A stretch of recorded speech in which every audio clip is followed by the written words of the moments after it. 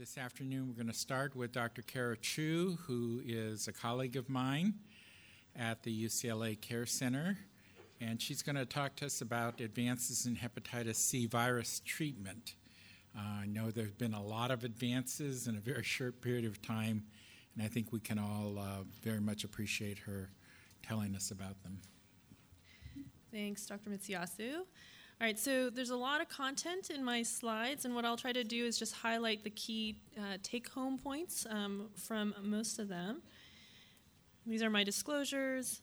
And then as far as what we'll talk about today, we're going to go over liver fibrosis assessment, how to choose between treatment options for genotype 1 hep C infection specifically, and then we'll just briefly touch on the treatment recommendations for genotypes 2 through 4.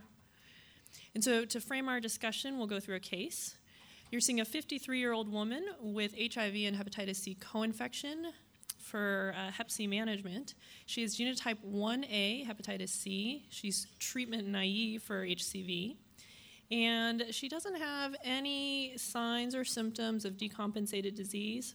She does drink alcohol, up to a half bottle of wine once a week, no current tobacco use, and no illicit drug use.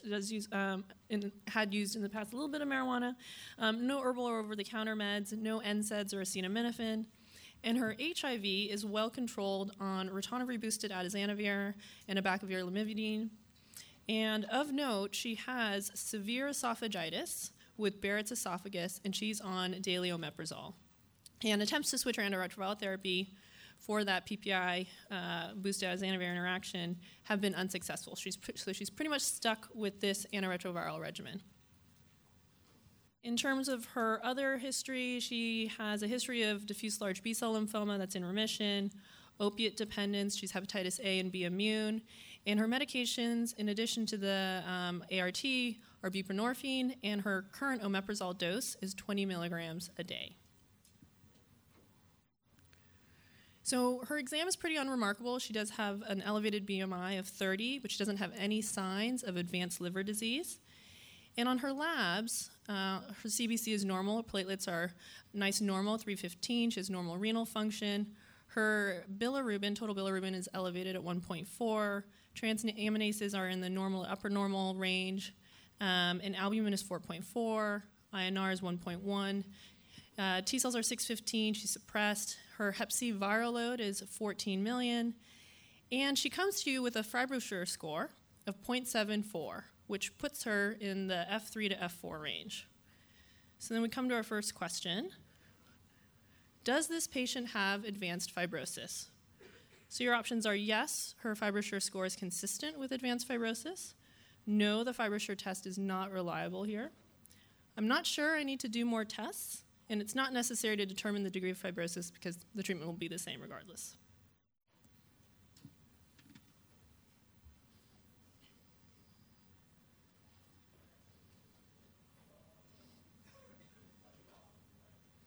Okay.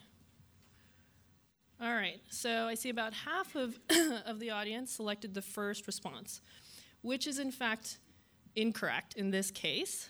And I would say number 2 is correct, and number 3 is also a reasonable response. In this case, the FibroSure is not reliable because the FibroSure, as we'll go over, includes total bilirubin in the calculation of the score. And then the last option, it's not necessary to determine the degree of fibrosis. In fact, treatment recommendations will differ for cirrhotic patients versus non-cirrhotic patients. And so we'll go over those differences. So the evaluation for advanced fibrosis is recommended for all patients. One, it's necessary to determine the best hep C treatment strategy. It impacts treatment options because several options, such as for genotype 1 infection, are not a consideration or not a recommended regimen for cirrhotic patients. And then depending on the genotype, thinking more broadly about hepatitis C treatment and the regimen chosen, for cirrhotic patients, the treatment duration may need to be extended, and sometimes you'll have to consider the addition of ribavirin. And then it's also important to know just how much liver disease a patient has, because if they have advanced fibrosis or cirrhosis, then they will need additional management just for liver disease alone.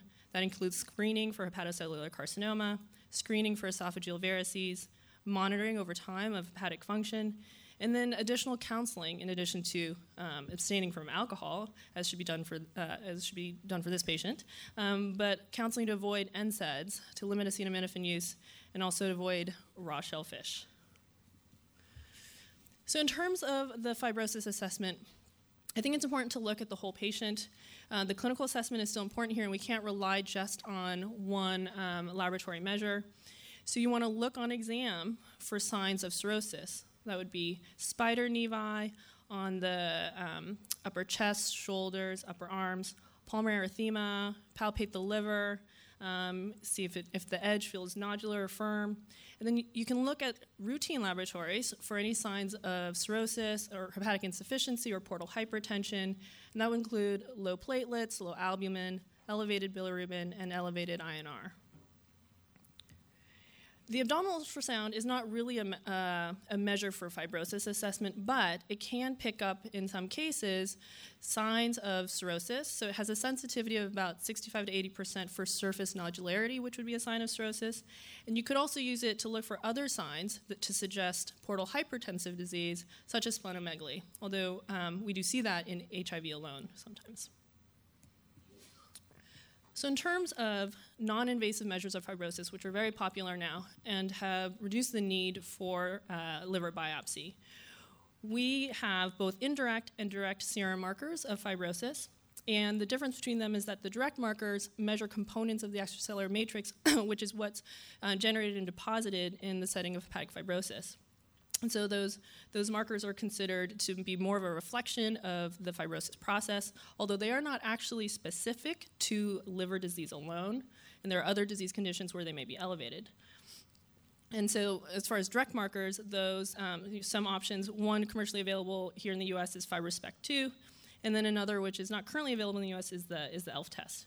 As far as indirect serum biomarkers, you can use routine laboratory tests and demographics to do calculations, and there are online calculators easily available. And ones that are commonly used are the FIB4 score, which has been validated in co-infection. That includes age, platelet, ALT, and AST, and then the APRI score, or AST to platelet ratio. And FibroSure is another commercially available assay, and includes a number of different markers. And here's where, for this patient, it's not a reliable test because she, with the atazanavir, has an elevated bilirubin, and any condition that increases bilirubin will make this test less reliable, such as Gilbert's or hemolysis. So each of these tests, when used alone, is not sensitive enough for the detection of advanced fibrosis. So really what you have to do is combine multiple measures.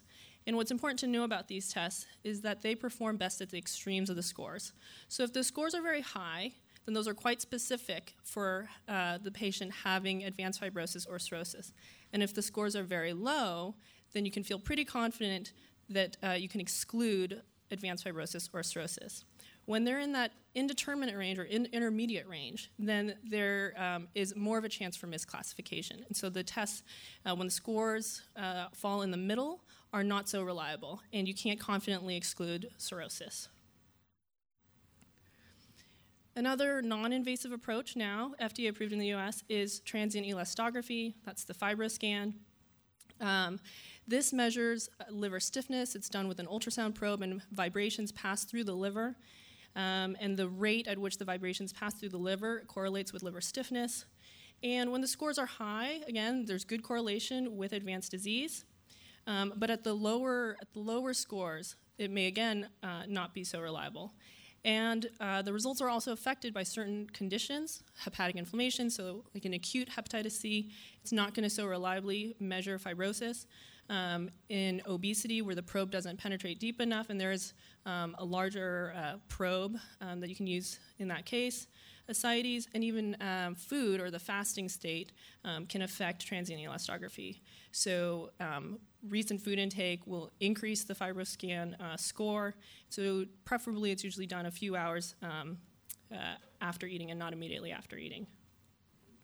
And then we still have the liver biopsy, which plays a role or has a role in some cases still.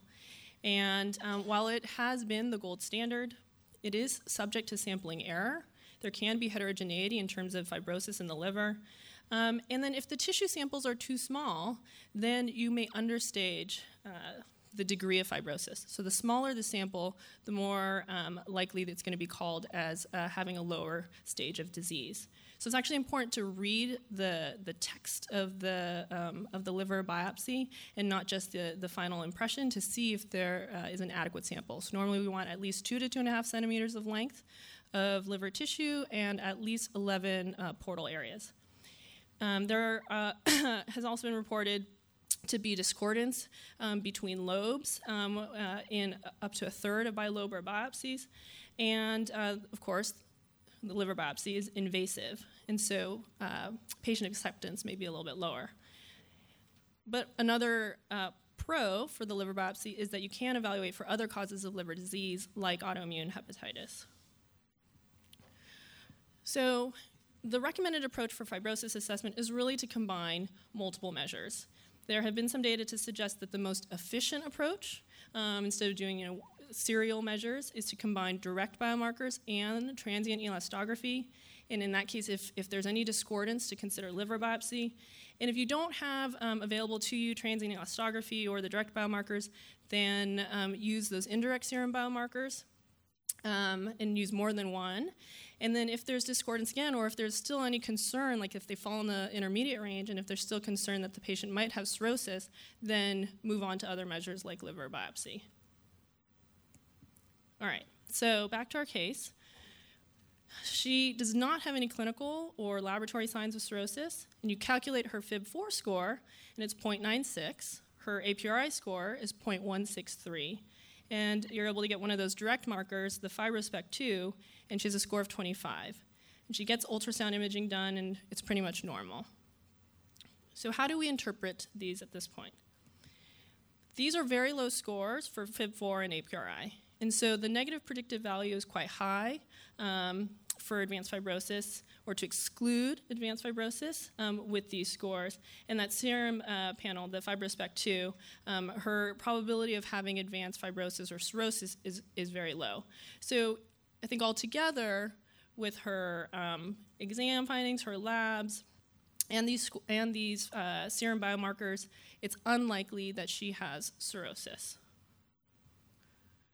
Okay. So now you've determined she doesn't have cirrhosis, and she has genotype 1A hepatitis C. She's on ritonavir-boosted atazanavir with abacavir lamivudine, as well as omeprazole daily. What would you treat her with?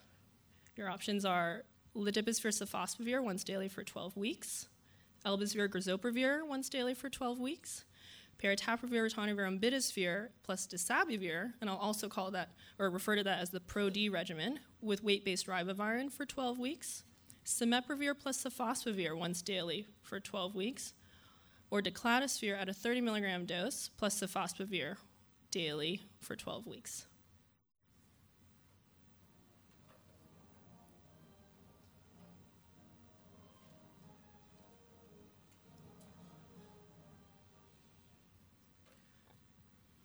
Okay, so the audience likes latipizivir sofosbuvir.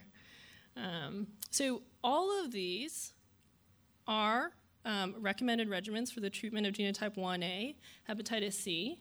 And the question is really how do you choose between them? So before we get into that, we'll go over the treatment recommendations. And I'll call your attention to the first column, which is the treatment recommendations for non-cirrhotic patients, and that's whether they are treatment naive or pegylated interferon and ribavirin experienced. So you can see all those same regimens listed. A couple important things to note are that for elbasvir and grazoprevir, the 12-week regimen only applies if there are no significant NS5A resistance-associated variants or RAVs. So in this regimen, elbasvir is the NS5A inhibitor. And for 1A infection, you have to do baseline resistance testing for NS5A resistance if you want to use this regimen.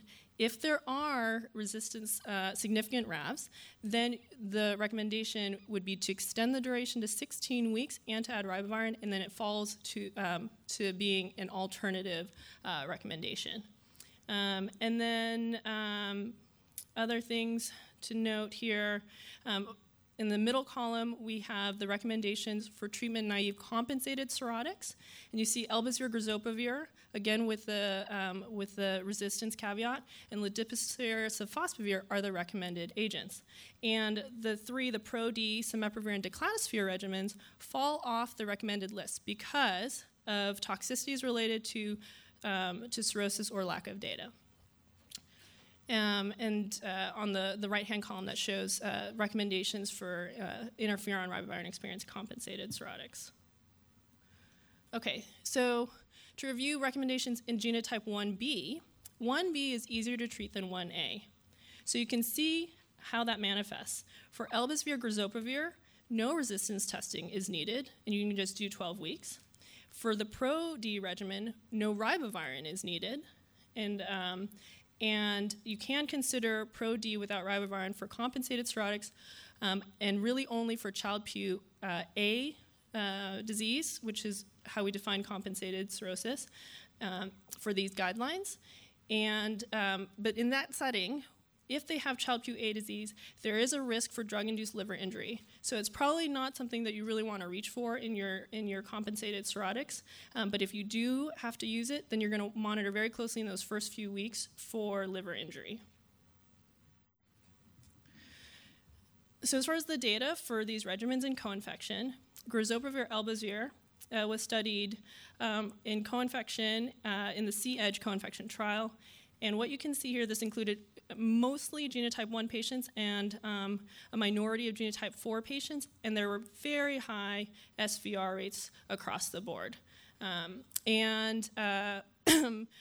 about 16% of the patients in this case had cirrhosis, and separately, in a pooled analysis of Hep C monoinfection trials, the 12-week duration of elbasvir was associated with much decreased SVR rates if there were RAVs present, with an SVR12 of only 70% versus 98% in the absence of the RAVs, and thus that recommendation for resistance testing in 1A. Ally 2 was the trial that studied declatosphere and sofosbuvir in co-infection. And this also included genotypes 1 through 4 infection, but the majority had genotype 1 infection. There were very few with 2, 3, and 4. This included treatment-naive and experienced patients.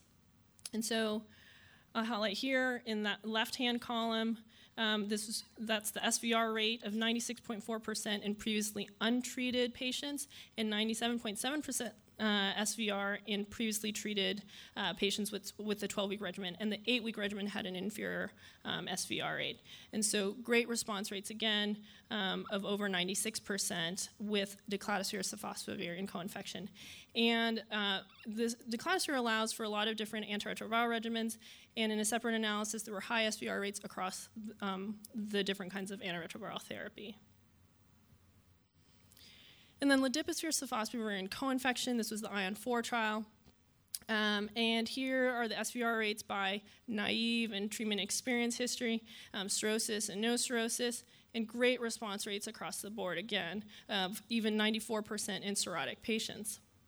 So what was interesting in this study was that there were 13 who did not achieve an SVR, and 10 of those were patients who had relapse after having undetectable viral loads at end of treatment. All 10 of those individuals were Black, and 8 out of 10 of them were on an efavirenz-based regimen. Pharmacokinetic analyses were done, and there weren't any differences that could explain why these patients might have had a higher relapse rate than others. And so that has actually led to some providers switching their patients off of efavirenz-based antiretroviral therapy if they're going to use ledipasvir sofosbuvir. I think we don't really know the answer here. There have been some other studies. There was an NIH study of the same regimen for 12 weeks where the majority of patients were African American. That was an N of 50, and 40% of those patients were on efavirenz, and 49 out of 50 of those patients had SVR. And then there's more recent real-world data that doesn't describe antiretroviral regimens but showed very high response rates without any differences by Black race, or by race, I'm sorry. So But there might be reasons that you might want to switch your patients off of efavirenz anyway these days to avoid this potential concern. So another question has been, can we use the 8-week duration of ledipasvir/sofosbuvir in co-infection? So from the Hep C monoinfection trials, there was one analysis that was a post-hoc analysis that looked at 8-week durations of ledipasvir/sofosbuvir in patients who had a viral load of less than 6 million or higher than 6 million, and they saw no difference in response rate in those who had a viral load of under 6 million. So some providers are using 8-week durations in patients who have Hep C viral loads under 6 million and who do not have cirrhosis. That would not be recommended in patients who have cirrhosis. And so you might actually get some pushbacks from insurance providers who want you to use the 8-week duration in co-infection.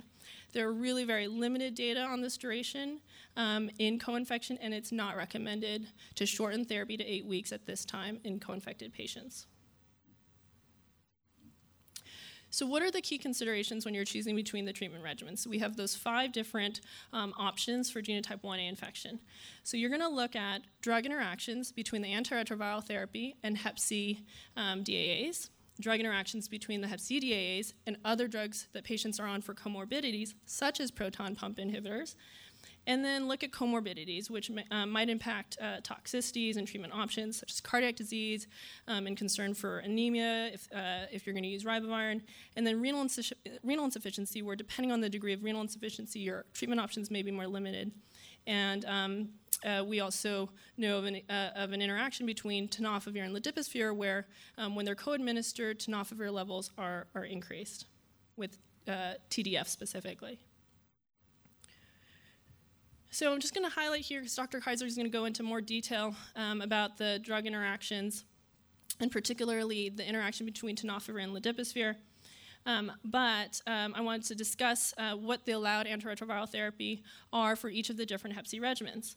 So for ledipasvir/sofosbuvir, most antiretroviral therapy is going to be allowed, with the caveat of that issue with tenofovir interactions with ledipasvir.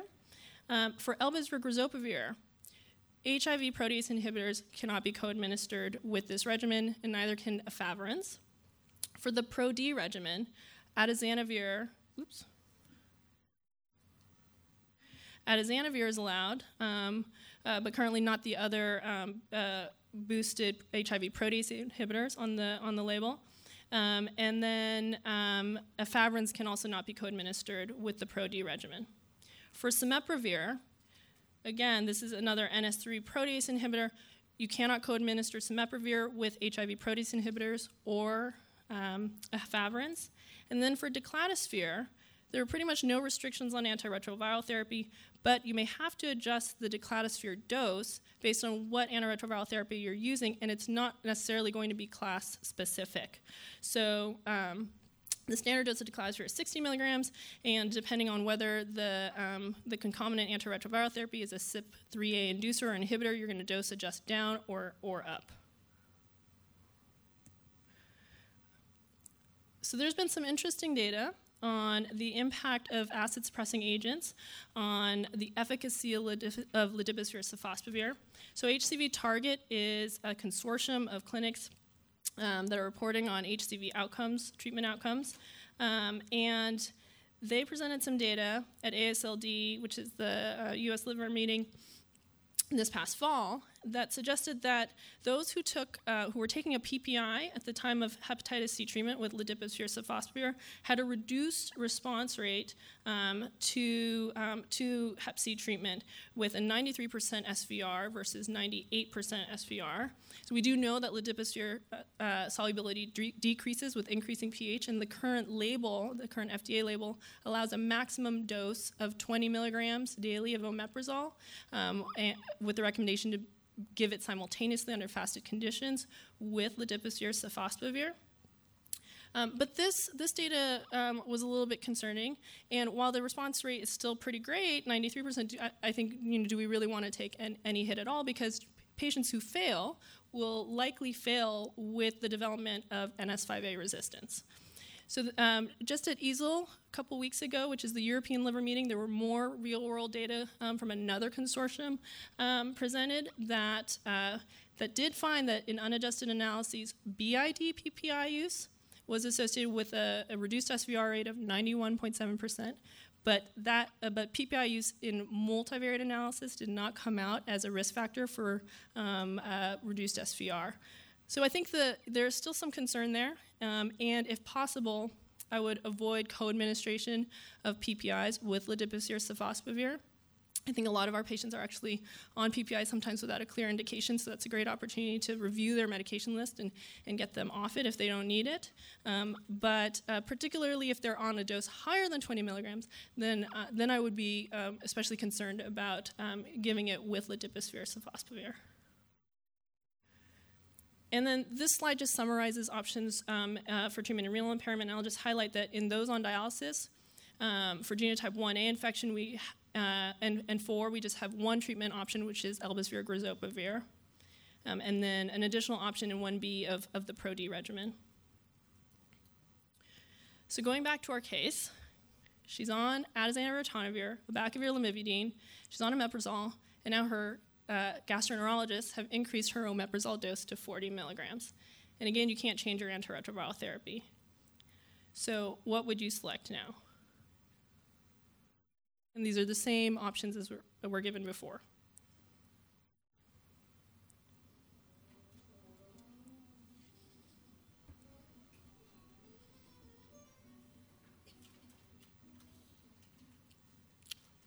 Okay. So decladisvir sofosbuvir. So that is definitely one treatment option. And the other one that may be a consideration here is that Pro-D regimen. But that's you would have to have a discussion with this patient because that's a significant pill burden, also added monitoring with ribavirin. But either one would be acceptable given the antiretroviral therapy that she is on and the PPI that she's on.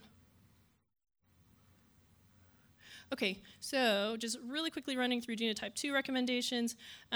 We are still left with sofosbuvir and ribavirin for non-cirrhotic patients, and then extended duration of that for treatment-naive and pegylated interferon and ribavirin-experienced compensated cirrhotic patients. And for those who can't take ribavirin, decladisvir and sofosbuvir would be recommended. But you can see where there's still uncertainty as to the optimal treatment in cirrhotic patients, with that extended duration being provided as a suggested range of 16 to 24 weeks. And so there are still improvements that we need in treatment of genotype 2 cirrhotics. And the same holds for genotype 3. So for genotype 3, there's only one interferon-free regimen that is recommended. That's decladisvir sofosbuvir, 12 weeks in naive and experienced non-cirrhotic patients. And then in compensated cirrhotics, you can extend the duration of decladisvir sofosbuvir to 24 weeks and consider the addition of ribavirin, but the role of ribavirin in this case is still unclear. And response rates are not quite optimal in genotype 3 cirrhotics. They're under 90%, more in the 80s, or even lower in some studies. So another treatment gap here. And so I just wanted to briefly mention sofosbuvir velpatasvir, which is going to likely be approved by the FDA by July. And that's a pangenotypic regimen with a slightly higher barrier resistance, and great response rates across all genotypes. For genotype 3, you can see SVR of 95%, but NS5A resistance actually still has an impact on SVR here. So it's not quite yet an optimal regimen, but much better than our option, our current option of sofosbuvir decladisvir for up to 24 weeks for cirrhotic patients. And then for genotype 4, there are a few options here: the Pro-D regimen, elbasvir grazopavir, and ladipavir sofosbuvir. Okay, so it is important to know what the patient's cirrhosis status is, what a hep C subtype they have, their prior treatment and baseline resistance, because of the potential need to extend duration or add ribavirin based on their cirrhosis status and prior treatment history. And what we are seeing is that resistance-associated variants have the greatest impact on treatment response in genotype 1A and 3 infection. And as I mentioned earlier, genotype 1A is harder to treat than 1B. I wanted you to be aware of some warnings from the FDA. So sofosbuvir, when given with amiodarone, has led to some serious symptomatic bradycardia, including fatal cardiac arrest, and this seems to occur, especially when sofosbuvir is given with another Hep C DAA. That could be ledivosvir, decladisvir, cimeprevir. So you want to avoid this combination. And then all the NS3 protease inhibitors, all those regimens, paritaprevir, cimeprevir, grizoprevir, those are contraindicated in patients who have Child-Pugh B and C disease due to risk for hepatic decompensation, including need for liver transplantation and death. So monitoring on treatment, it's really important to check in with the patient, whether by phone or in clinic, to monitor their adherence for adverse events, to go over whether or not they're planning on or taking new drugs, to review drug-drug interactions. And you want to bring them into the clinic to check labs, CBC, creatinine, LFTs at week 4, with recommendations here for how to either monitor or discontinue therapy if they do have any ALT increases. You can do more frequent monitoring if they're receiving ribavirin for anemia. And then grizoprevir elbasvir is associated with late LFT elevations. So whereas for the other regimens, you might just follow them at week 4 and then at end of treatment, in this case, if you're using grizoprevir elbasvir, you have to bring them back in for week 8 LFTs, and then if you're using the 16-week course, week 12 LFTs. Of course, renal monitoring, as Dr. Kaiser will discuss. And then as far as when or how to assess treatment response, check the viral load at 12 weeks after treatment completion for that SVR12 determination of cure. And you can consider a Hep C viral load at the end of treatment or 24 weeks after end of treatment, but that's just a consideration. It's not a firm recommendation. And the concordance between SVR12 and 24 is very high, and thus you really only need to check at SVR12. And then I think it's important to remind patients that cure of Hep C with treatment does not mean that they're immune to hepatitis C, reinfection, and we do see high rates of reinfection in our co-infected patients, and you want to continue to review their risk factors, and then, of course, manage their liver disease. And just a brief mention that treatment of treatment failures, so retreatment of treatment failures, the optimal approach is really still unknown, but there are some more regimens on the horizon that look really great. These are considered next-generation agents, pangenotypic, and I've listed several of them in the left-hand column. And the great thing is it doesn't look like these need to be given with ribavirin. They have a higher barrier to resistance and activity against common resistance-associated variants and improved efficacy in cirrhotic patients. So what's wonderful is that now the treatment options for co-infected patients are much improved. Really, they are no different from the recommendations for Hep C monoinfection, whereas in the past with interferon, we saw much worse response rates in co-infection. And the real-world data so far shows similar efficacy as in clinical trials. And as demonstrated, treatment is not always straightforward. I really urge you to use drug interaction references like hepdruginteractions.org and frequently check their non-antiretroviral medications, including over-the-counter meds, and make sure you assess their cirrhosis status and prior treatment experience. And there's still a need to determine the optimal treatment for certain populations, like genotype 2 and 3 cirrhotics and retreatment of DA failures. So go back to the guidelines frequently because they're updated often. Thanks.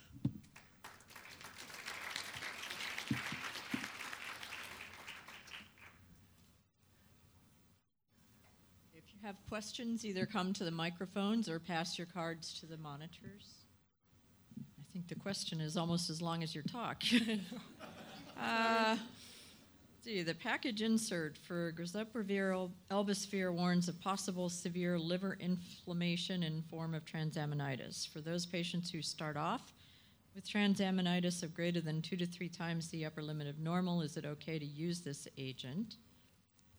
It is, and in fact, what we usually see is improvements in transaminases on treatment with virologic suppression, but you just have to monitor for those late elevations that reflect more drug-induced liver injury.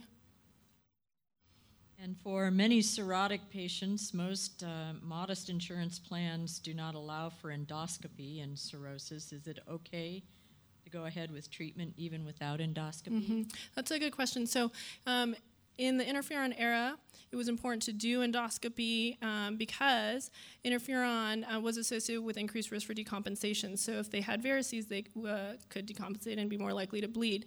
Now there's not really that concern with the DAAs, but the only consideration would be maybe if they did bleed, you wouldn't want them to bleed while on treatment if that might interrupt their treatment. But if they're compensated cirrhotic Child-Pugh A, then I think it's okay to move forward if it's tough to get move forward with treatment if it's tough to get that endoscopy in a timely way.